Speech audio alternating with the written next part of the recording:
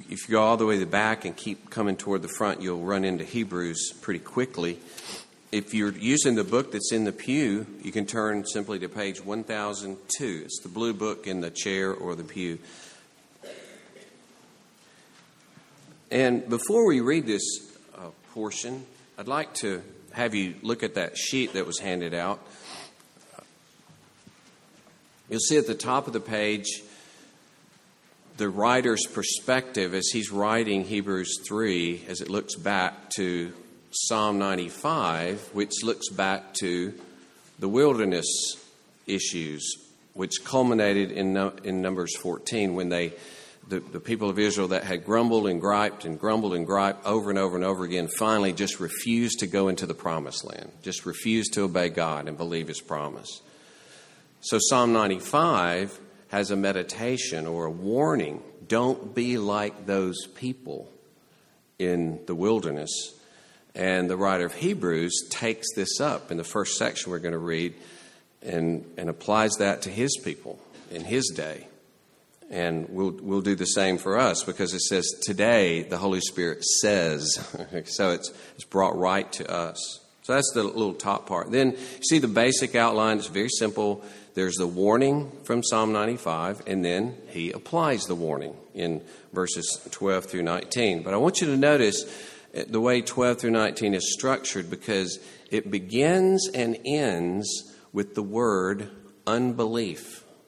And that frames the whole section. It defines the section. It's about unbelief. It's about the hardening of the heart that leads to unbelief. And you see the center of it is that C, that confidence. And if you go from C up to unbelief, you go through hardening, right? So a confident heart full of faith hardens to become a heart of unbelief that falls away from the living God. And so the warning, do not be hardened. Do not be hardened. But nurture a heart full of faith. So that's why the title is keeping a heart, having a heart soft and rich in faith. So let's read this with that outline in mind, maybe help you as we read to realize a little bit more about the passage. So beginning with the quoting from Psalm 95, and then in verse 12, he'll begin to apply it. Therefore, having just said, if we hold fast our confidence and our boasting and our hope. So, therefore, since we must hold fast our confidence, therefore, as the Holy Spirit says, today if you hear His voice, do not harden your hearts, as in the rebellion on the day of testing in the wilderness, where your fathers put me to the test and saw my works for 40 years. Therefore I was provoked with that generation and said, they always go astray in their heart. They have not known my ways. As I swore in my wrath, they shall not enter my rest. Take care, brothers, lest there be in any of you an evil, unbelieving heart leading you to fall away from the living God. But exhort one another every day as long as it is called today, that none of you may be hardened by the deceitfulness of sin. For we share in Christ if indeed we hold our original confidence firm to the end, as it is said today, if you hear His voice, do not harden your hearts as in the rebellion. And notice how verses 6 and 8, where he says up there, hold fast confidence, do not harden your heart, is repeated in verses 14 and 15, where he says, we hold our original confidence, do not harden your heart. So see, there's the pattern. Hold your confidence, continue to believe, do not harden your heart. And then he goes into what is a rhetoric technique of the day of asking a question and answering it and asking and answering and asking it to drive home a point. For who were those who heard and yet rebelled? Was it not all those who left Egypt, led by Moses? And with whom was he provoked for 40 years? Was it not with those who sinned, whose bodies fell in the wilderness? And to whom did he swear that they would not enter his rest, but to those who were disobedient? So we see that they were unable to enter because of unbelief. Thus the reading of God's word. Let's pray. O Lord, come to us, Lord, in our weakness, in my weakness, and our helplessness. And Lord, bring our hearts to your word and your word to our hearts, that we would see the Lord Jesus in new ways and follow him all the more because of his glory and beauty. In Jesus' name we pray. Amen. So in 1901, this woman named Auguste was brought to an insane asylum in Frankfurt, Germany, by her husband. She was described as delusional, disoriented, and forgetful, so that she couldn't even carry out her household duties. The doctor's name was Alzheimer, and she was the first case. And this is where we get that name. Well, on autopsy, Alzheimer not only described or discovered the plaques and tangles in her brain, but he also discovered the presence of arteriosclerosis, that is, the hardening of the arteries, plaque buildup in the arteries of her brain. So that further autopsies have shown that Alzheimer's patients tend to have significantly more plaque buildup and narrowing of the arteries within the brain. Not surprising then that the Dietary Centerpiece, as it's called, 2014 Dietary and Lifestyle Guidelines for the Prevention of Alzheimer's Disease, published in the Journal of Neurobiology for Aging. There you go. Was this: vegetables, legumes, fruits, and whole grains should replace meats and dairy products as primary staples of the diet to prevent Alzheimer's. Now, I'm using that as an illustration, as we've already talked about from our structure. Keep a soft heart, rich in faith, your heart nourished with the rich supply of faith, so that you don't begin to form those plaques and tangles of unbelief that fall away from the living God. We tend to think it's a brain problem, right? But it's an artery problem. It's a heart problem. And falling away from the living God is a belief problem. It's a faith problem.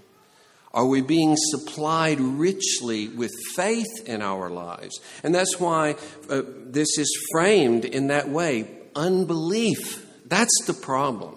Falling away and going astray, yes. But it's born in unbelief. So, we're going to talk about a hard heart. First, the production of a hard heart. How do we get a hard heart? How's a hard heart formed? And then, secondly, the properties of a hard heart, or maybe the marks of a heart. What does it look like? So how is it formed? And then what does it look like? So production, properties, and finally, the prevention of a hard heart. What are some very practical things that we can do to nourish our hearts with faith and prevent them from this hardening? So first, the production of a hard heart. It's pretty straightforward in the passage. In verse 13, beware that none of you be hardened by the deceitfulness of sin. There's where hardening comes. Not just sin, but it's deceitfulness. Sound like Jeff Foxworthy. Isn't it interesting? By believing a lie about God, by believing a lie about God, we turn away from God because we've been deceived. We believe a lie. Sin and its deceitfulness hardens us. It deadens us horribly against the living God. The living God. And sin in this context means to refuse to obey and act upon his promise, because that's what Israel didn't do. In light of the giants of the land, in light of the walled cities of the land, even though God had promised, I will give you success and I will hand you over this land, they would not believe the promise. But they looked to their circumstances that outweighed to them the promise of God. And this word deceitfulness is translated by one commentator as the delusive attractiveness of sin, because it's always associated with like riches or pleasure. So it really has that nuance with it.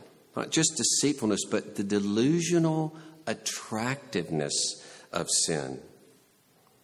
And it's a present tense, so constantly be exhorting so that you don't be hardened. This constantly be seeing to it and taking care. The way I view affliction and pain is that it's a train that comes into your city, your life, and Satan always jumps the train of affliction. Always. He's always jumping into an empty boxcar. He's always riding into affliction to see what he can do. What havoc can he wreak? How can he turn this affliction and deceive you by it so that you begin to doubt the goodness of God? That's his point. To turn your heart to some delusional attractiveness of sin that looks better than just trusting this God who seems to constantly turn against you.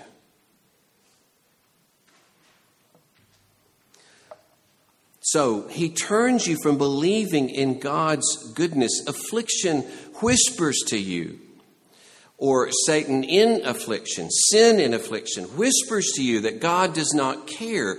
God is not looking. God is not watching you. He has his back turned against you. He has forgotten you. You don't count. Other people are important to God, obviously, but you are not. Nothing turns out for you. Everything is against you. There's no point. There's no rhyme or reason in obeying God. And our heart can be deluded against the rich promise of God, even though you're right on the edge of the blessing, right? Even though affliction, if you could see the train for what it is and you started opening up the boxcars, you'd say, this thing is full of good things for me. This train, I wouldn't have thought this train of affliction was full of so many good things. But look at these boxcars. They're chocked full of good things for me. Not in the affliction itself, but in what God intends to do in the affliction. Because he's all about making you into the image of Christ. He's all about connecting you more and more closely with Christ so that you trust him and you worship him and you find him in new ways. You gain a comfort from him that you had never known before. And he's all about you manifesting Christ to others in the midst, especially in the midst of affliction. That's where the light really shines of Jesus. That you can be sustained, and people can't imagine why you can be sustained that way. But that's what affliction does. It's full of riches for the believer, full of drawing you in even closer to God. But sin tempts you to look only at this world, to look at your outward tangible circumstances, not to the invisible, to the eyes, possibilities of God in the midst of your affliction. That's the delusion, the deception of sin, the deceitfulness of sin, and really the evil of sin.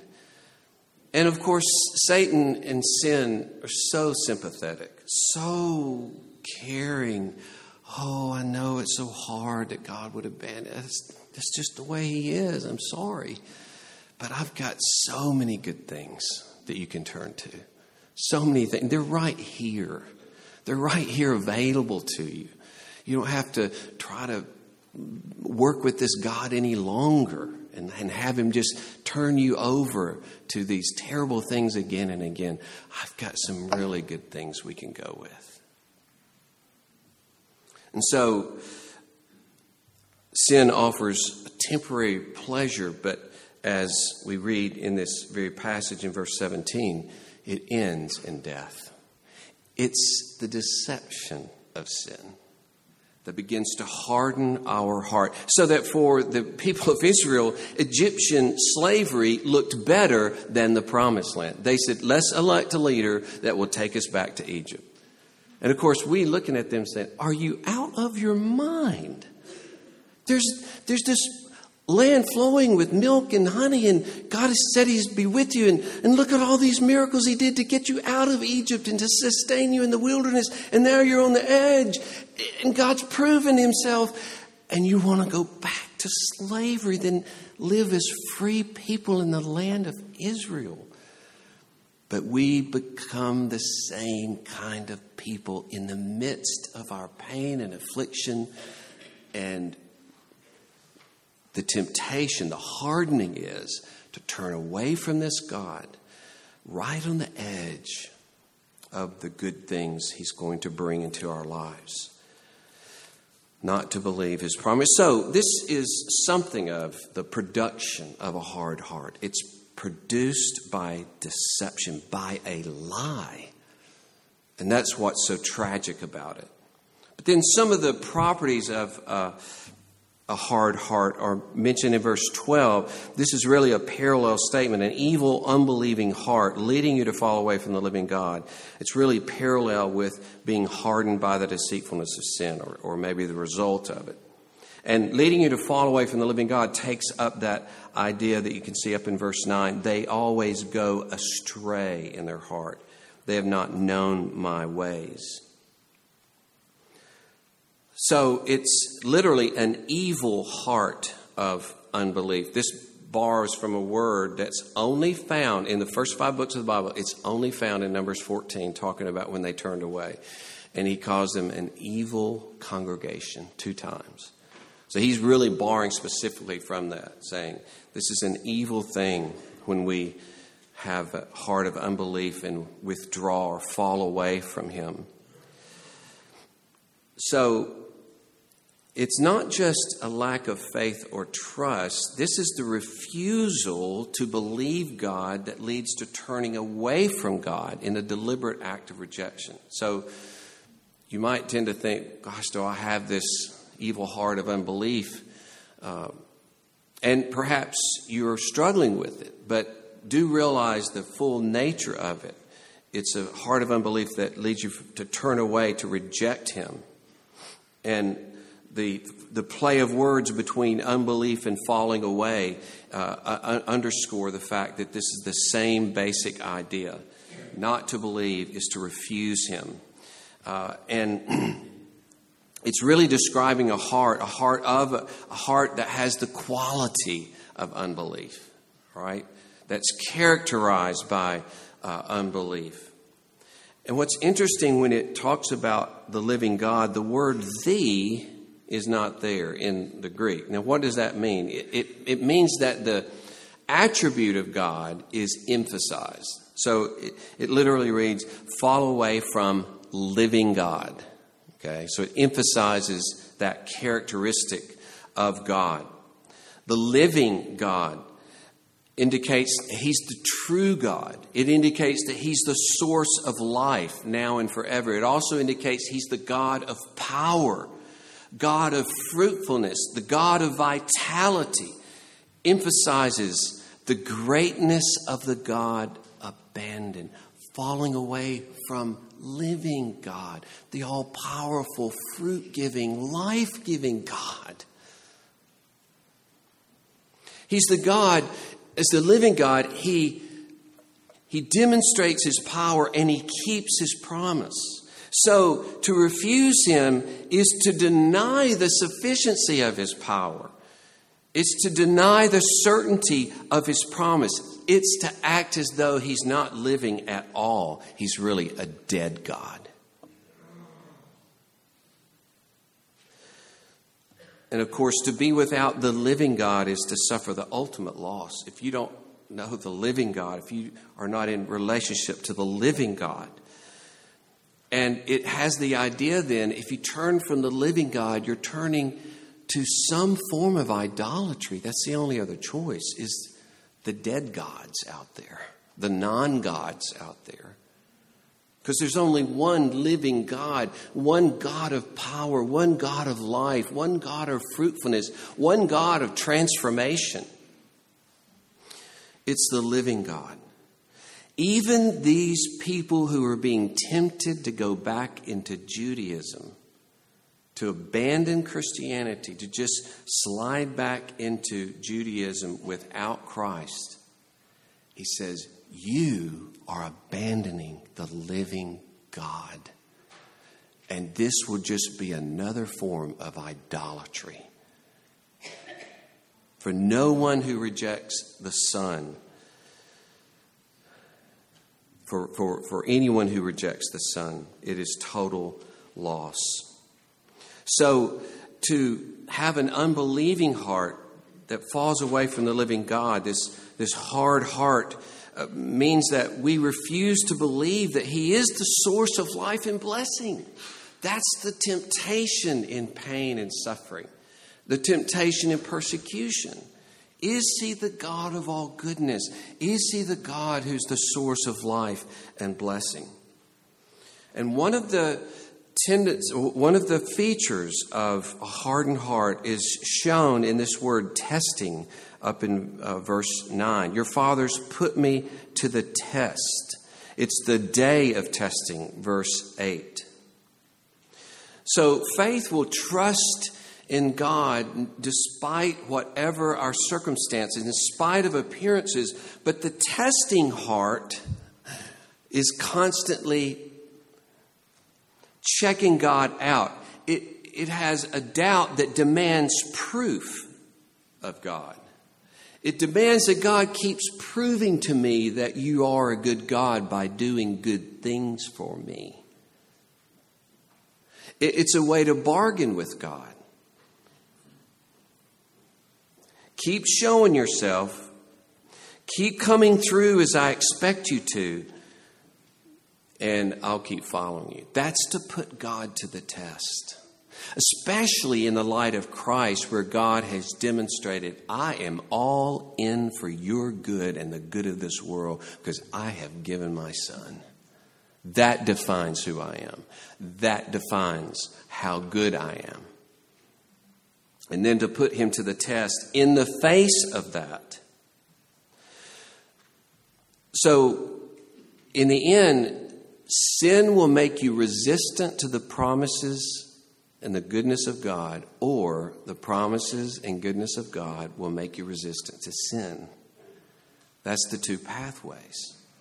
Either I become resistant to sin because I'm enriching myself with the promises of God and the goodness of God, or I'm becoming resistant to those promises and that goodness of God because of sin. So, what are ways that we can prevent this hardening of the heart?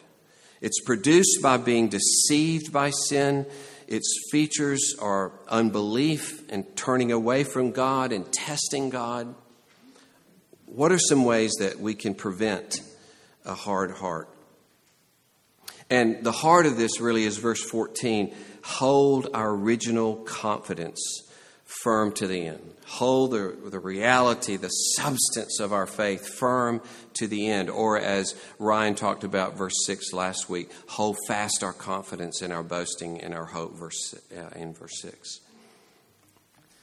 First of all, I would submit this: to actively adore and delight in Jesus. Actively adore and delight in Jesus. When in Nehemiah, God is rehearsing the fall of Israel in the wilderness, he says they refused to obey and they weren't mindful of the wonders that you performed among them. Okay? Nehemiah 9:17. Same thing in Psalm 106, still reflecting the abandonment of the people of God in the wilderness. They forgot God, their Savior. This is Psalm 106, verse 21. They forgot God, their Savior, who had done great things in Egypt, wondrous works in the land of Ham, and awesome deeds by the Red Sea. So when we forget the great works of God, when they're not turned up and kept alive and wonderful in our hearts, then we forget him and our hearts are hardened and we abandon him in times of difficulty. So, actively adore and delight in Christ. The gospel itself is called in 2 Corinthians 4:4 the gospel of the glory of Christ. So the whole message of the Bible, centered in the gospel itself, is about that one thing, the beauty of Jesus Christ. You can put that mark over the Bible and say, it's about the beauty of Jesus Christ. The whole thing. And, as Paul says in Ephesians 3:8, he says, I was called to preach the unsearchable riches of Christ. Riches that you can't find the end of. They just go on. Trainloads and trainloads and shiploads and warehouses of riches. That's what's there in the gospel. And then when you couple those statements with Jesus, after his resurrection, walking with the two men to Emmaus, and teaching them from every part of the Old Testament the things concerning himself, you realize it's not just confined to the New Testament, but it was rooted, and the shadows and the beginnings of it and everything in the Old Testament somehow speaks to this, so that the whole of Scripture. And just speaking from the Old Testament, they said later, our hearts were burning within us as he was teaching us about the things of Messiah, the things of Christ. And I would say for us, go for the burn every day, right? Seek him, ask him to reveal himself in this way. It's interesting that this quote from Psalm 95, it's so abrupt. It's really weird when you read it in Psalm 95, because Psalm 95 starts like this. Oh, come, let us sing to the Lord. Let us make a joyful noise to the rock of our salvation. And it's praise, praise, praise.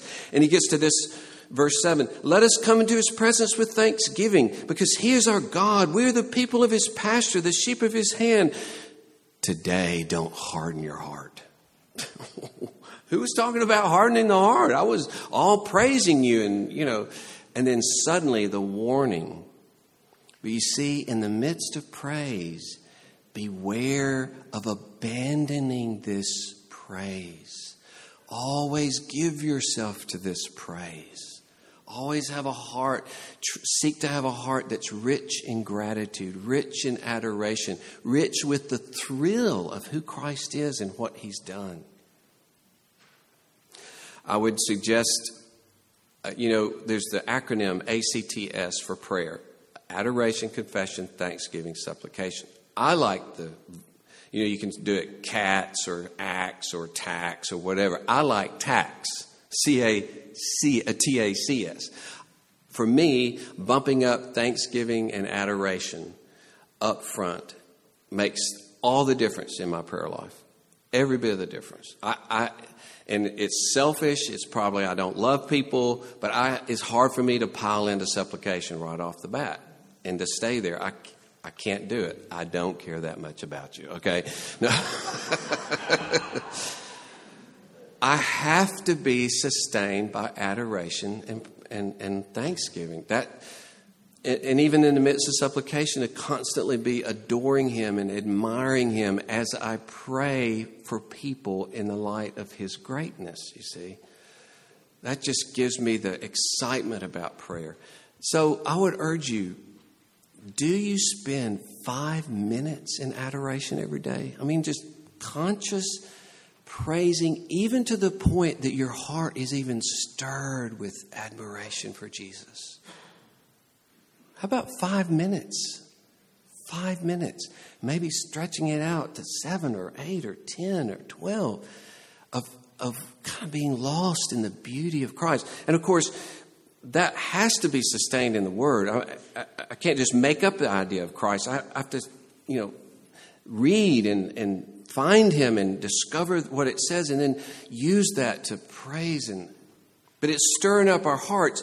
It's like what we just sang. It's this, what amazing hymn this is. I'm just going to push you into this all the more. This hymn, Hast Thou Not Heard, Seen Him, or Known Him, on page 5. He says, what can strip the seeming beauty from the idols of the earth? What can keep you from being deluded into a false idolatry and the dead idols? What can keep you from this? What is it? Not a sense of right or duty, not just it's the wrong thing to do. It's the sight of peerless worth. It's the sight of Jesus' beauty that holds your heart.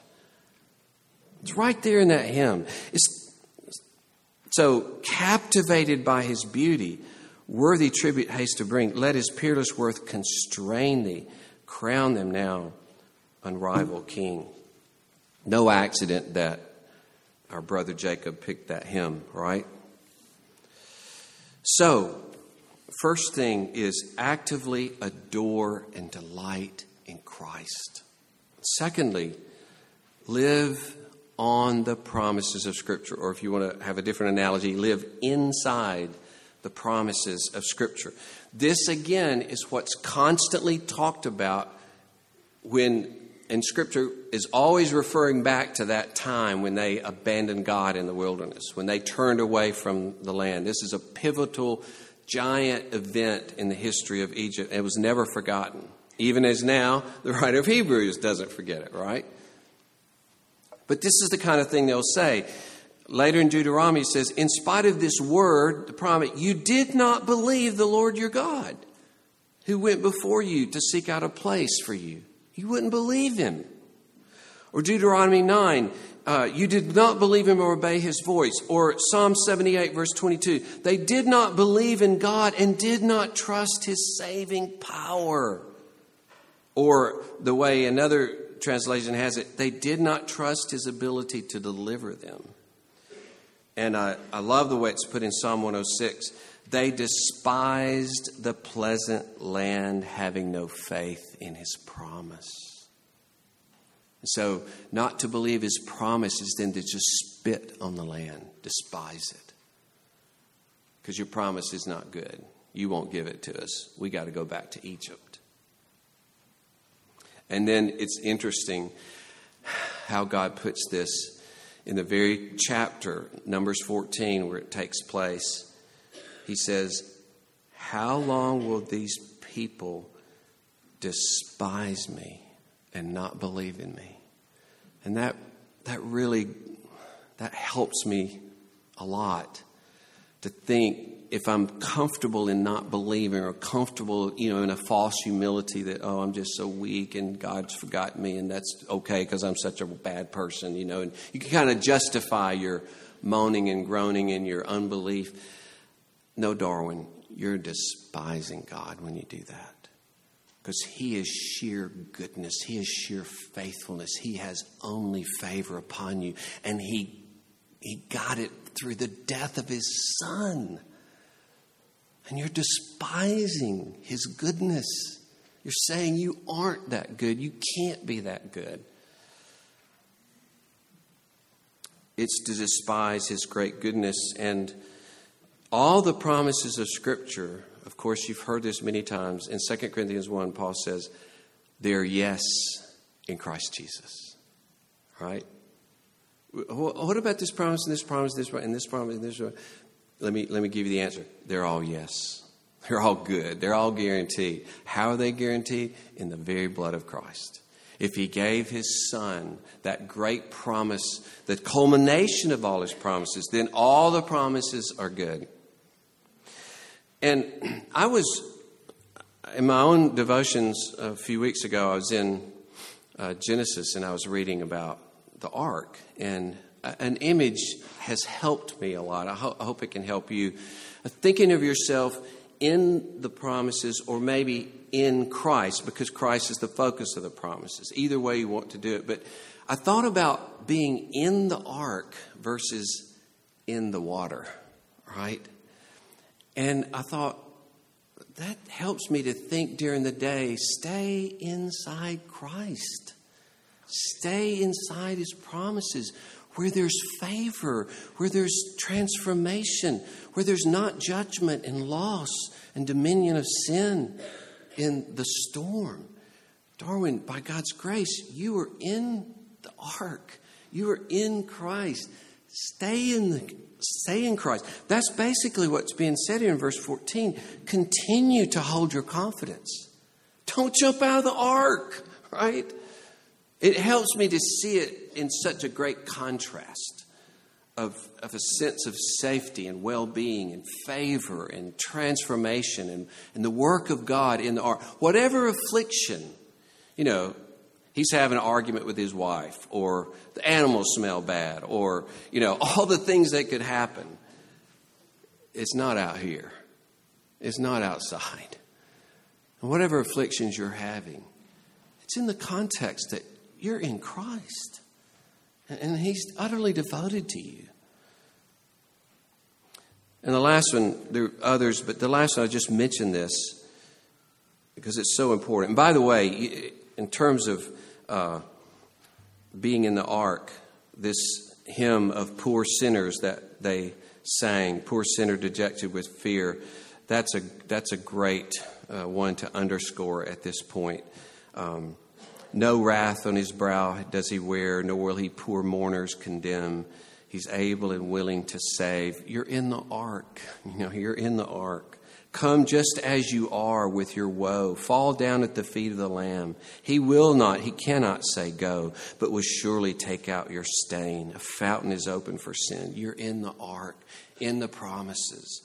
You're on the edge of the land. Don't turn away from that beauty that is yours, from the new heavens and the new earth that are pledged to you. You're the heirs of the world, the ones who will inherit the earth. What's sin going to offer you? No matter how much you're persecuted or afflicted, you have the promises. And of course, the specific thing that's mentioned here is be vitally involved in the life of the church. Every single one of you. And I'll be up front with you. Don't let Sunday morning at 10 o'clock be the only time that you're among the people of God. Okay? And I know I'm speaking very plainly to some of you. I'm not looking at the ones, okay? I'll do it with my eyes closed. But I'm just urging, if you're able, I know some of you can't get out anymore. That's fine. But you see what he says, exhort one another every day. And he just underscores, as long as it's called today. And there's this little play on words between the word of exhorting and this called, almost is to say, look, every day your calling is this, exhortation and encouragement. This defines your life. If you belong to these people, you're to encourage them. Be it hospitality, be it visiting someone, be it lunch or breakfast or dinner or coffee or small groups or one-on-ones. You're called to this encouragement, and it's critical. It's critical encouragement, lest you fall away from the living God. That's the point. Don't take lightly the critical nature of hearing other people talk about their faith and their struggle and how they're seeking to believe in Jesus or something that God's done in their life that encourages you to hold on, that encourages you to believe, because they're exhibiting the promises. And it's interesting that the spies, the 10 bad spies, did the opposite to Israel. They came out and said, giants, wall cities, no way. No way, Jose, we're not doing it. And we urge you not to. I just want to hold you out that you need to be an encouragement, not a discouragement in the body. Okay? An encouragement, not a discouragement. And your absence, your lack of involvement is a discouragement. So we're wanting to warn one another against a heart that refuses to trust. And as he begins here, the Holy Spirit says this to us. It says it now. He's saying it to you and to me today. Today. The Holy Spirit is saying to you and to me today, don't harden your heart. Let's pray. Lord, Bless us, nourish us on Christ. Draw us after him, Lord. Plant us deeper and deeper in rich, joyful faith. We pray this for your glory and honor. Amen.